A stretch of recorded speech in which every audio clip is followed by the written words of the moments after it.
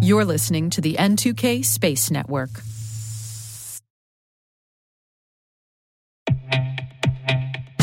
And now, a word from our sponsor, SpyCloud, the leader in operationalizing cybercrime analytics. Traditional threat intelligence is a thing of the past. Cyber criminals are stealing vast amounts of credentials, session cookies, and financial data every day, and it's hard to keep up. SpyCloud is the trusted partner businesses turn to fully understand their darknet exposure risk and neutralize threats before it's too late. SpyCloud alerts your organization as soon as an employee or customer's data appears on the darknet, so you can act faster than bad actors to prevent cyber attacks like ransomware, session hijacking, account takeover, and online fraud. With insights from the industry's largest repository of recaptured data, protect the digital identities and systems most important to your business. Get your free corporate darknet exposure report at spycloud.com/cyberwire and see what information criminals have in their hands today. That's spycloud.com/cyberwire.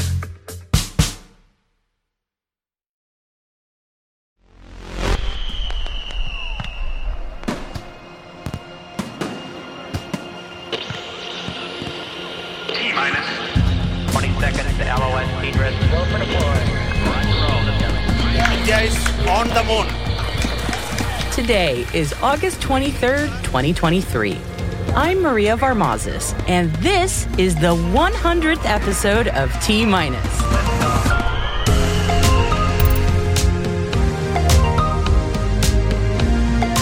Yes, 100 episodes. A big thank you from all of us at T-minus to you, dear listeners, who've been with us since we started this podcast. And for those that have just joined us, we can't believe we've already hit this big 100-episode milestone. And really, we're just getting started.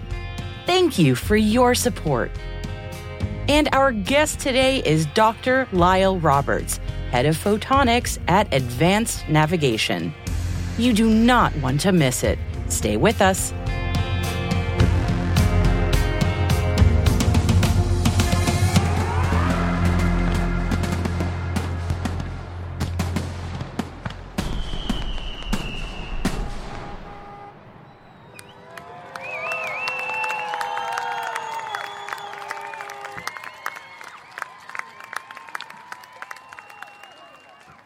And now for today's news briefing.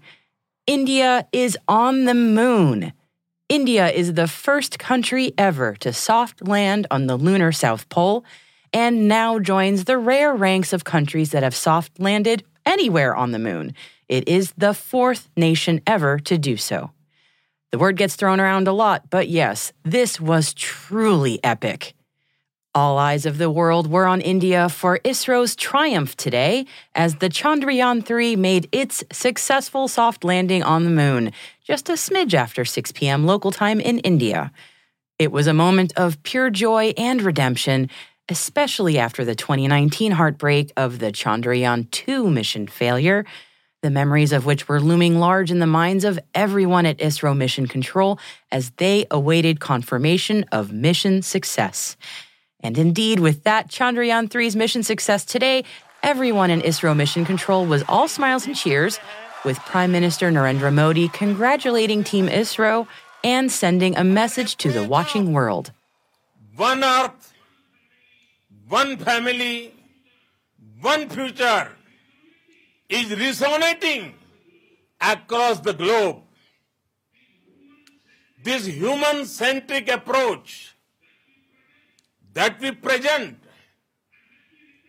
and that we represent has been welcomed universally. Our moon mission is also based on the same human-centric approach. Therefore, this success belongs to all of humanity. We can all aspire for the moon and beyond. And yes, many millions across the world heard those words, with more than 8 million viewers tuning into the YouTube live stream of the lunar landing alone. And ISRO tweeted this upon mission success. India flag emoji. I reached my destination, and you too. Within hours of the landing, we started to get first images of the nice and flat lunar landing site that Chandrayaan-3 chose from the landing imager camera.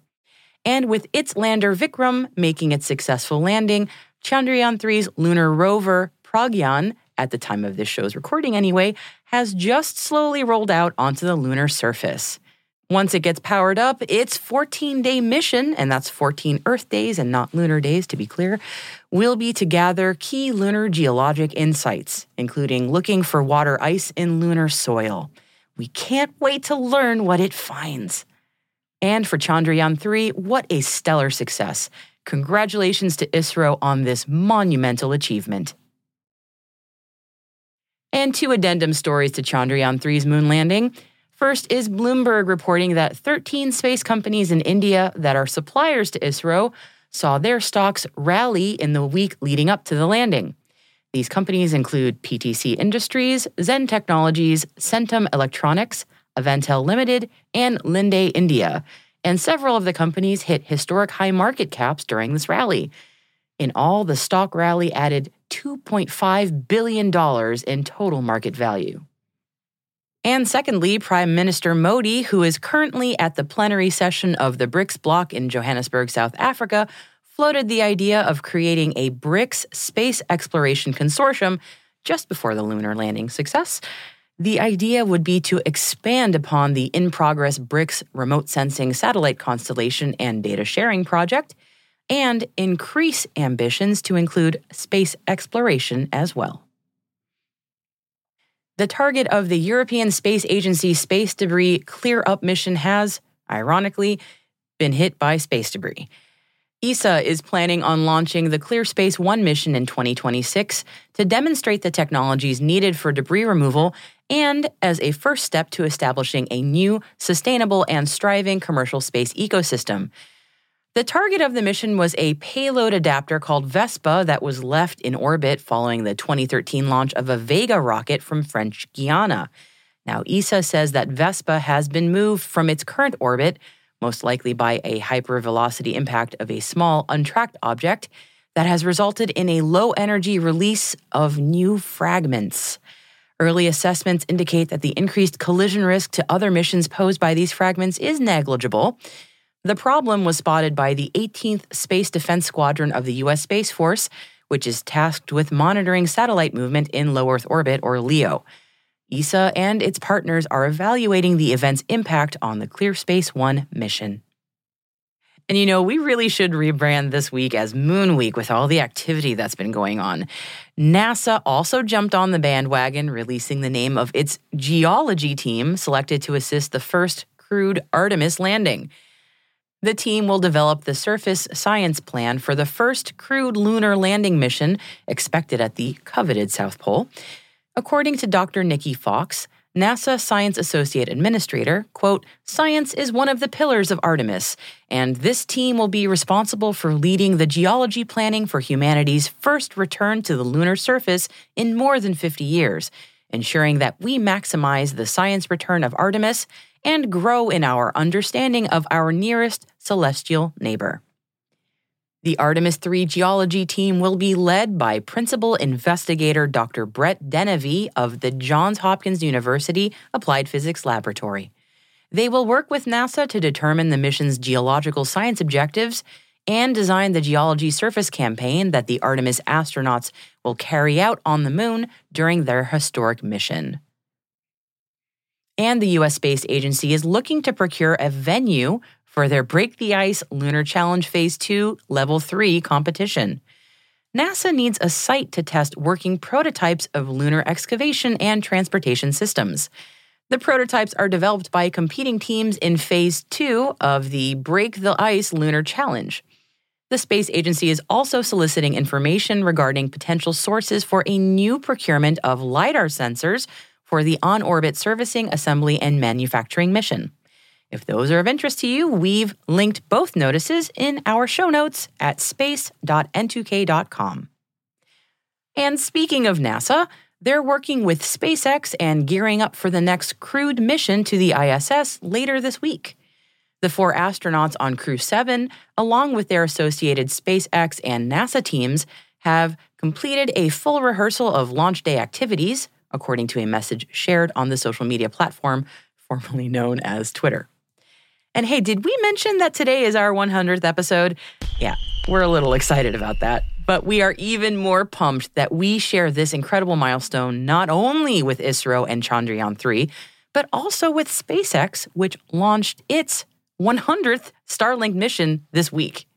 A SpaceX Falcon 9 carried 21 second-generation Starlink satellites from Vandenberg Space Force Base on Tuesday morning, bringing their total number in orbit to just short of 5,000 satellites.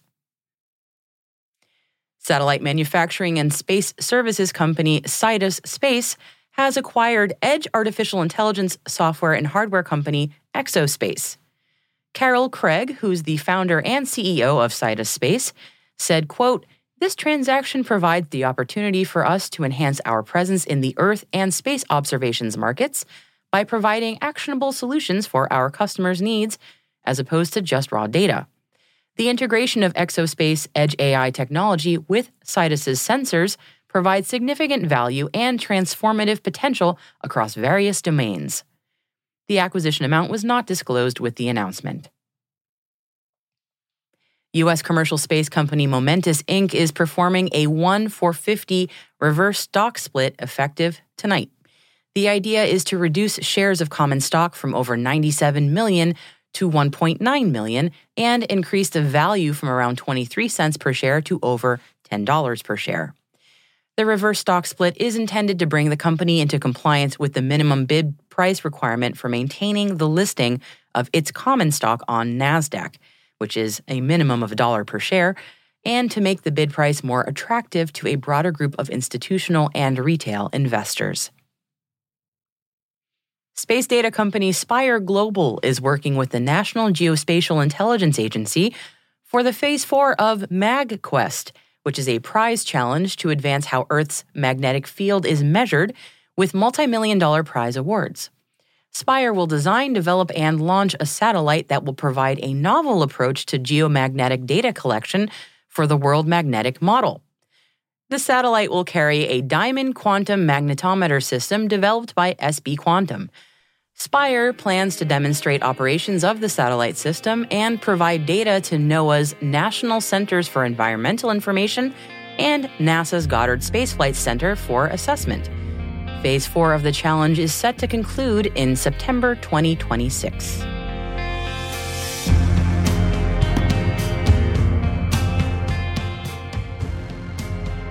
And that concludes our Intel briefing for today. You can find links to further reading on all the stories that we've mentioned in our show notes. And as always, we've included a few opinion pieces. One of them is on the U.S. Space Force, and another one is an Ars Technica piece on SpaceX. You can find all those pieces and a lot more over at space.n2k.com and just click on today's episode to find it. And hey, T-Minus crew, we've been telling you about it all week, and we thought you'd mention again, we have a new survey out. It's one big important question. What new feature do you think we should add next? If you want to tell us, the link is at the top of our show notes, and we would greatly appreciate your feedback. And as always, you can email us at space@n2k.com. Thanks, crew!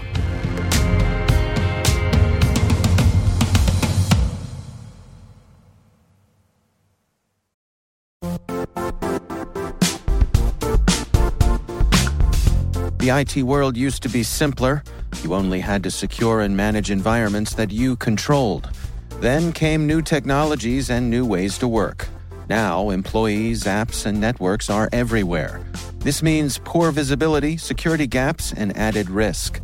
That's why Cloudflare created the first-ever connectivity cloud.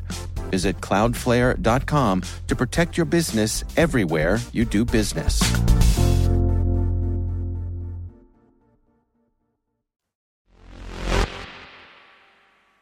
Our executive producer, Brandon Karpf, recently caught up with Dr. Lyle Roberts.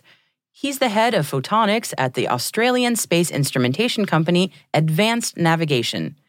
Now, continuing with our moon landing theme for today, Advanced Navigation is working with Intuitive Machines on their lunar probe, slated to be the first commercial lunar lander from the U.S. Brandon started the conversation by asking Lyle what exactly is photonics and how that relates to his role at Advanced Navigation. Photonics is the physical science of light. It's using light and lasers and things to do interesting things. And in my case, we're using light to measure things with extreme precision and accuracy. One of the things that we work on is we use lasers to measure things like rotation and gyroscopes, but we also use lasers to measure how fast an object is moving relative to its surroundings. So, one of the reasons we wanted to connect with you all is you had announced a partnership with Intuitive Machines. I'm kind of curious what that looks like moving forward and how you all are working together.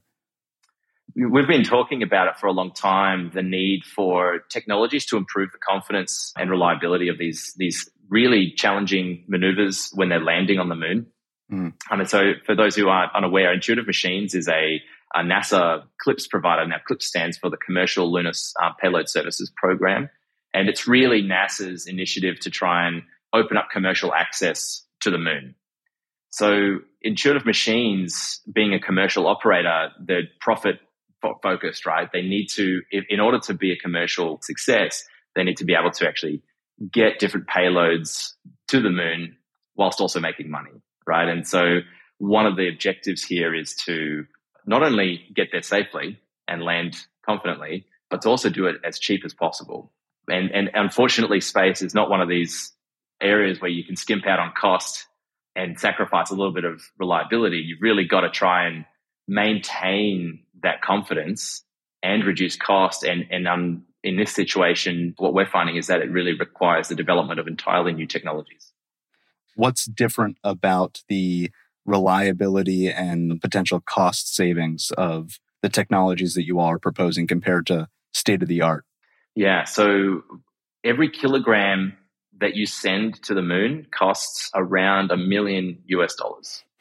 So the first thing that you can think of is if I can reduce the total mass of my sensor payload or my package that's responsible for figuring out where I am and what I'm doing and how fast I'm moving, then I'm saving $1 million per kilogram. And that's $1 million that I could then get from a customer putting their own payload on that spacecraft. So the technology that we're developing, it's designed to be ultra lightweight. So instead of being 7 kilos, it's 2 kilos to 5 kilos, depending on, what it's actually required to do. But it's also a lot cheaper to produce. And the way that we've done that is by leveraging what we call high reliability technologies built for the telecommunications industry that have already been placed in Earth orbit for telecommunications purposes. And so they're already proven, right? And so what we're doing is just consolidating that, taking advantage of, the last 3 decades of progress to try and produce a sensor that's not only lightweight, so it saves on, the cost of the mass, but it's also cheap for these providers to actually purchase compared to alternative technologies. You had briefly mentioned other use cases. Are there other organizations or other use cases for the technology? Absolutely, yeah. So we it's kind of funny. We originally were developing this technology for terrestrial applications, actually to assist with autonomous vehicles. Notoriously not Tesla that doesn't use light. Yeah, no, we're not on a fool's errand. It's funny. Although I do note that Tesla are now putting radar back in their vehicles, but it's this funny thing. It's worth really clarifying that the technology we develop is not scanning LiDAR, where there's no scanning element. Okay. What we're doing is really producing the most accurate and precise measurement of the vehicle's velocity relative to the ground that you can possibly get. Like we're talking being able to measure the velocity of some vehicle, could be a plane, a UAV, or a ground vehicle at up to, for example, a ground vehicle at up to 150 meters per second, which is phenomenally quick, right? Several hundred kilometers per hour with less than 10 millimeters per second accuracy. Wow. And that's the only reason we can actually do that is because we're exploiting this incredible attribute of lasers. Like they've got this incredible sensitivity to motion, which is why they're used so much in these types of applications, right? So we're originally developing it for terrestrial applications to help them understand where they are. Because if you can measure a vehicle's velocity, you're only one calculation away from position, right? Because if you integrate velocity, then over time, then you've got your position. And the whole goal here was to, when you're in an environment where GNSS or the global positioning system is unreliable, for example, if you're in a tunnel, if you're in a densely populated city with tall buildings, or if you're in a forest, then GNSS, the global navigation satellite system, is not as reliable. And so you would rely on this type of sensor to then augment that, not replace it, simply improve it. Maybe a little bit of an aside. Is there any relation or combination of this technology with something like laser inertial navigation? Yeah. That could kind of help with a communication denied environment or a GPS denied environment for navigation? Oh, absolutely. In fact, a huge amount of interest is coming our way purely for this scenario where if GPS is actively denied, then you really have no choice but to rely on alternative navigation modalities or sensor technologies. What's great about advanced navigation is that we're world leaders in the inertial navigation space. So we actually tightly integrate our technology with the company's inertial navigation systems to provide this comprehensive all-in-one capability. And so you absolutely can count on this technology being present in these GNSS denied environments in the future, wherever they are. Got it. So maybe this is my ignorance. Your technology, you related it initially to something like LiDAR. Is it actually transmitting out, some sort of laser outside of the vehicle, or is it all contained within the vehicle like an inertial navigation system? No, it projects its own lasers. And what they're doing is, we call it interrogating the environment. Now, the physics here is pretty straightforward. What happens is any relative motion either compresses or it stretches that frequency out. And it's exactly the same effect as Doppler when you hear like a siren whizzing by. You hear it, the pitch of that siren gets modulated. And so it's literally the same physics. It's called the relativistic Doppler effect. It's really important for me to point out that this technology was pioneered originally, the concept, by NASA, right? There's a team at NASA Langley in I believe it's in Virginia, and they originally began developing this, they call it navigation Doppler LiDAR technology, as far back as 2008. And they do it in a vastly different way to how we do it. But they originally developed it for navigating on the moon. There's only a few people in the world, few organizations actually developing it. So allow me to kind of change tacks real quick. Your organization's also recently got a contract from the Australian Space Agency. At the same time, there's been quite a bit of reporting coming out of Australia about the hot and cold with the Australian government in terms of investment in space.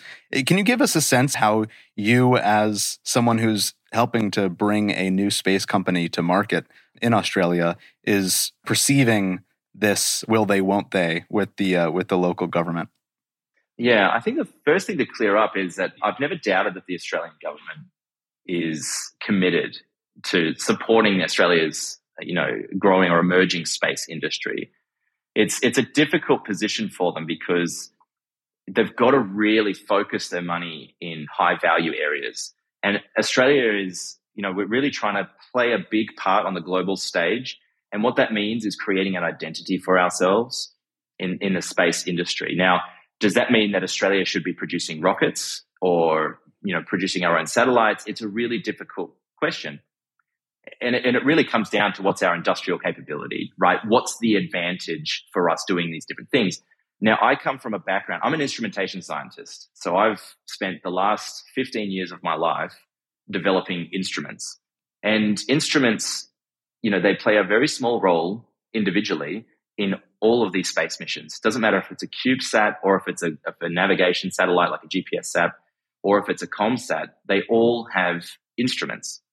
And something that Australia should be really proud of is that we've built ourselves this incredible reputation for producing world-leading research on these advanced sensor technologies, advanced instruments. And I really do believe that the ASA, the Australian Space Agency, has, really focused their attention on these areas where Australia can not just do it because we can, but we're doing it because we're world leaders in it. And so I can totally understand I guess that there are certain people in the Australian space industry who are, obviously unhappy with where the Australian Space Agency is funneling their money. But it's a difficult problem. They've got to put that money where it's going to generate the most value. And I benefit from the space agency, but I've felt nothing but solid support from the ASA. Well, Lyle Roberts, thank you so much for making the time for us today. No, thank you so much, Brandon. This has been awesome.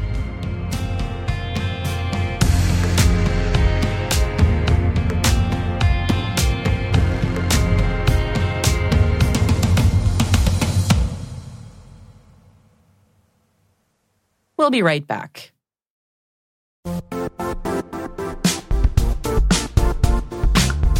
And now, a word from our sponsor, Zscaler, the leader in cloud security. Cyber attackers are using AI in creative ways to compromise users and breach organizations. In a security landscape where you must fight AI with AI, the best AI protection comes from having the best data. Zscaler has extended its zero-trust architecture with powerful AI engines that are trained and tuned by 500 trillion daily signals. Learn more about Zscaler Zero Trust Plus AI to prevent ransomware and AI attacks. Experience your world secured. Visit zscaler.com/zerotrustai.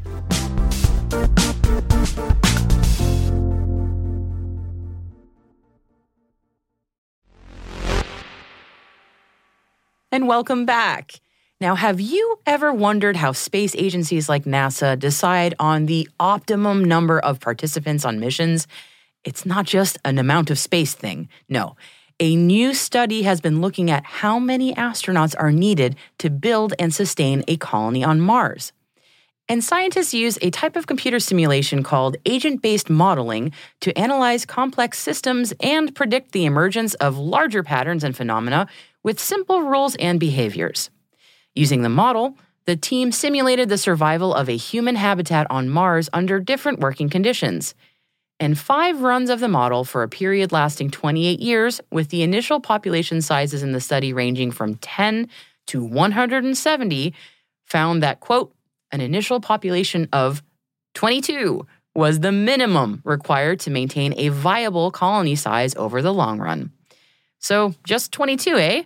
Well, that 22 number also hinged on human personality types, as the researchers found that the agreeable personality type associated with overall greater empathy was the one more likely to survive, while those with the more neurotic psychology died at a much higher rate.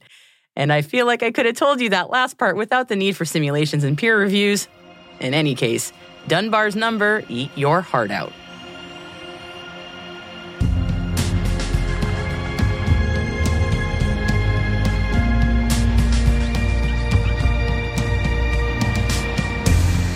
That's it for T- for Lunar Lander Day, August 23rd, 2023. For additional resources from today's report, check out our show notes at space.n2k.com. And today is our 100th episode. Thank you to all of our listeners that have been with us and joined us along this journey. We'd love to know what you think of this podcast. You can email us at space@n2k.com or submit the survey in the show notes. Your feedback ensures that we deliver the information that keeps you a step ahead in the rapidly changing space industry. N2K Strategic Workforce Intelligence optimizes the value of your biggest investment, your people. We make you smarter about your team while making your team smarter. And I'll close today with a huge thank you to and from our T- team that have worked on our 100 episodes. Our amazing producer, Alice Carruth. our incredible audio team, Elliot Peltzman and Trey Hester, our one and only executive producer and resident wonk, Brandon Karpf, the whole team at N2K, including our Chief Intelligence Officer, Eric Tillman, and a huge thank you from me, your host, Maria Varmazis. Thank you so much for listening, and we'll see you tomorrow.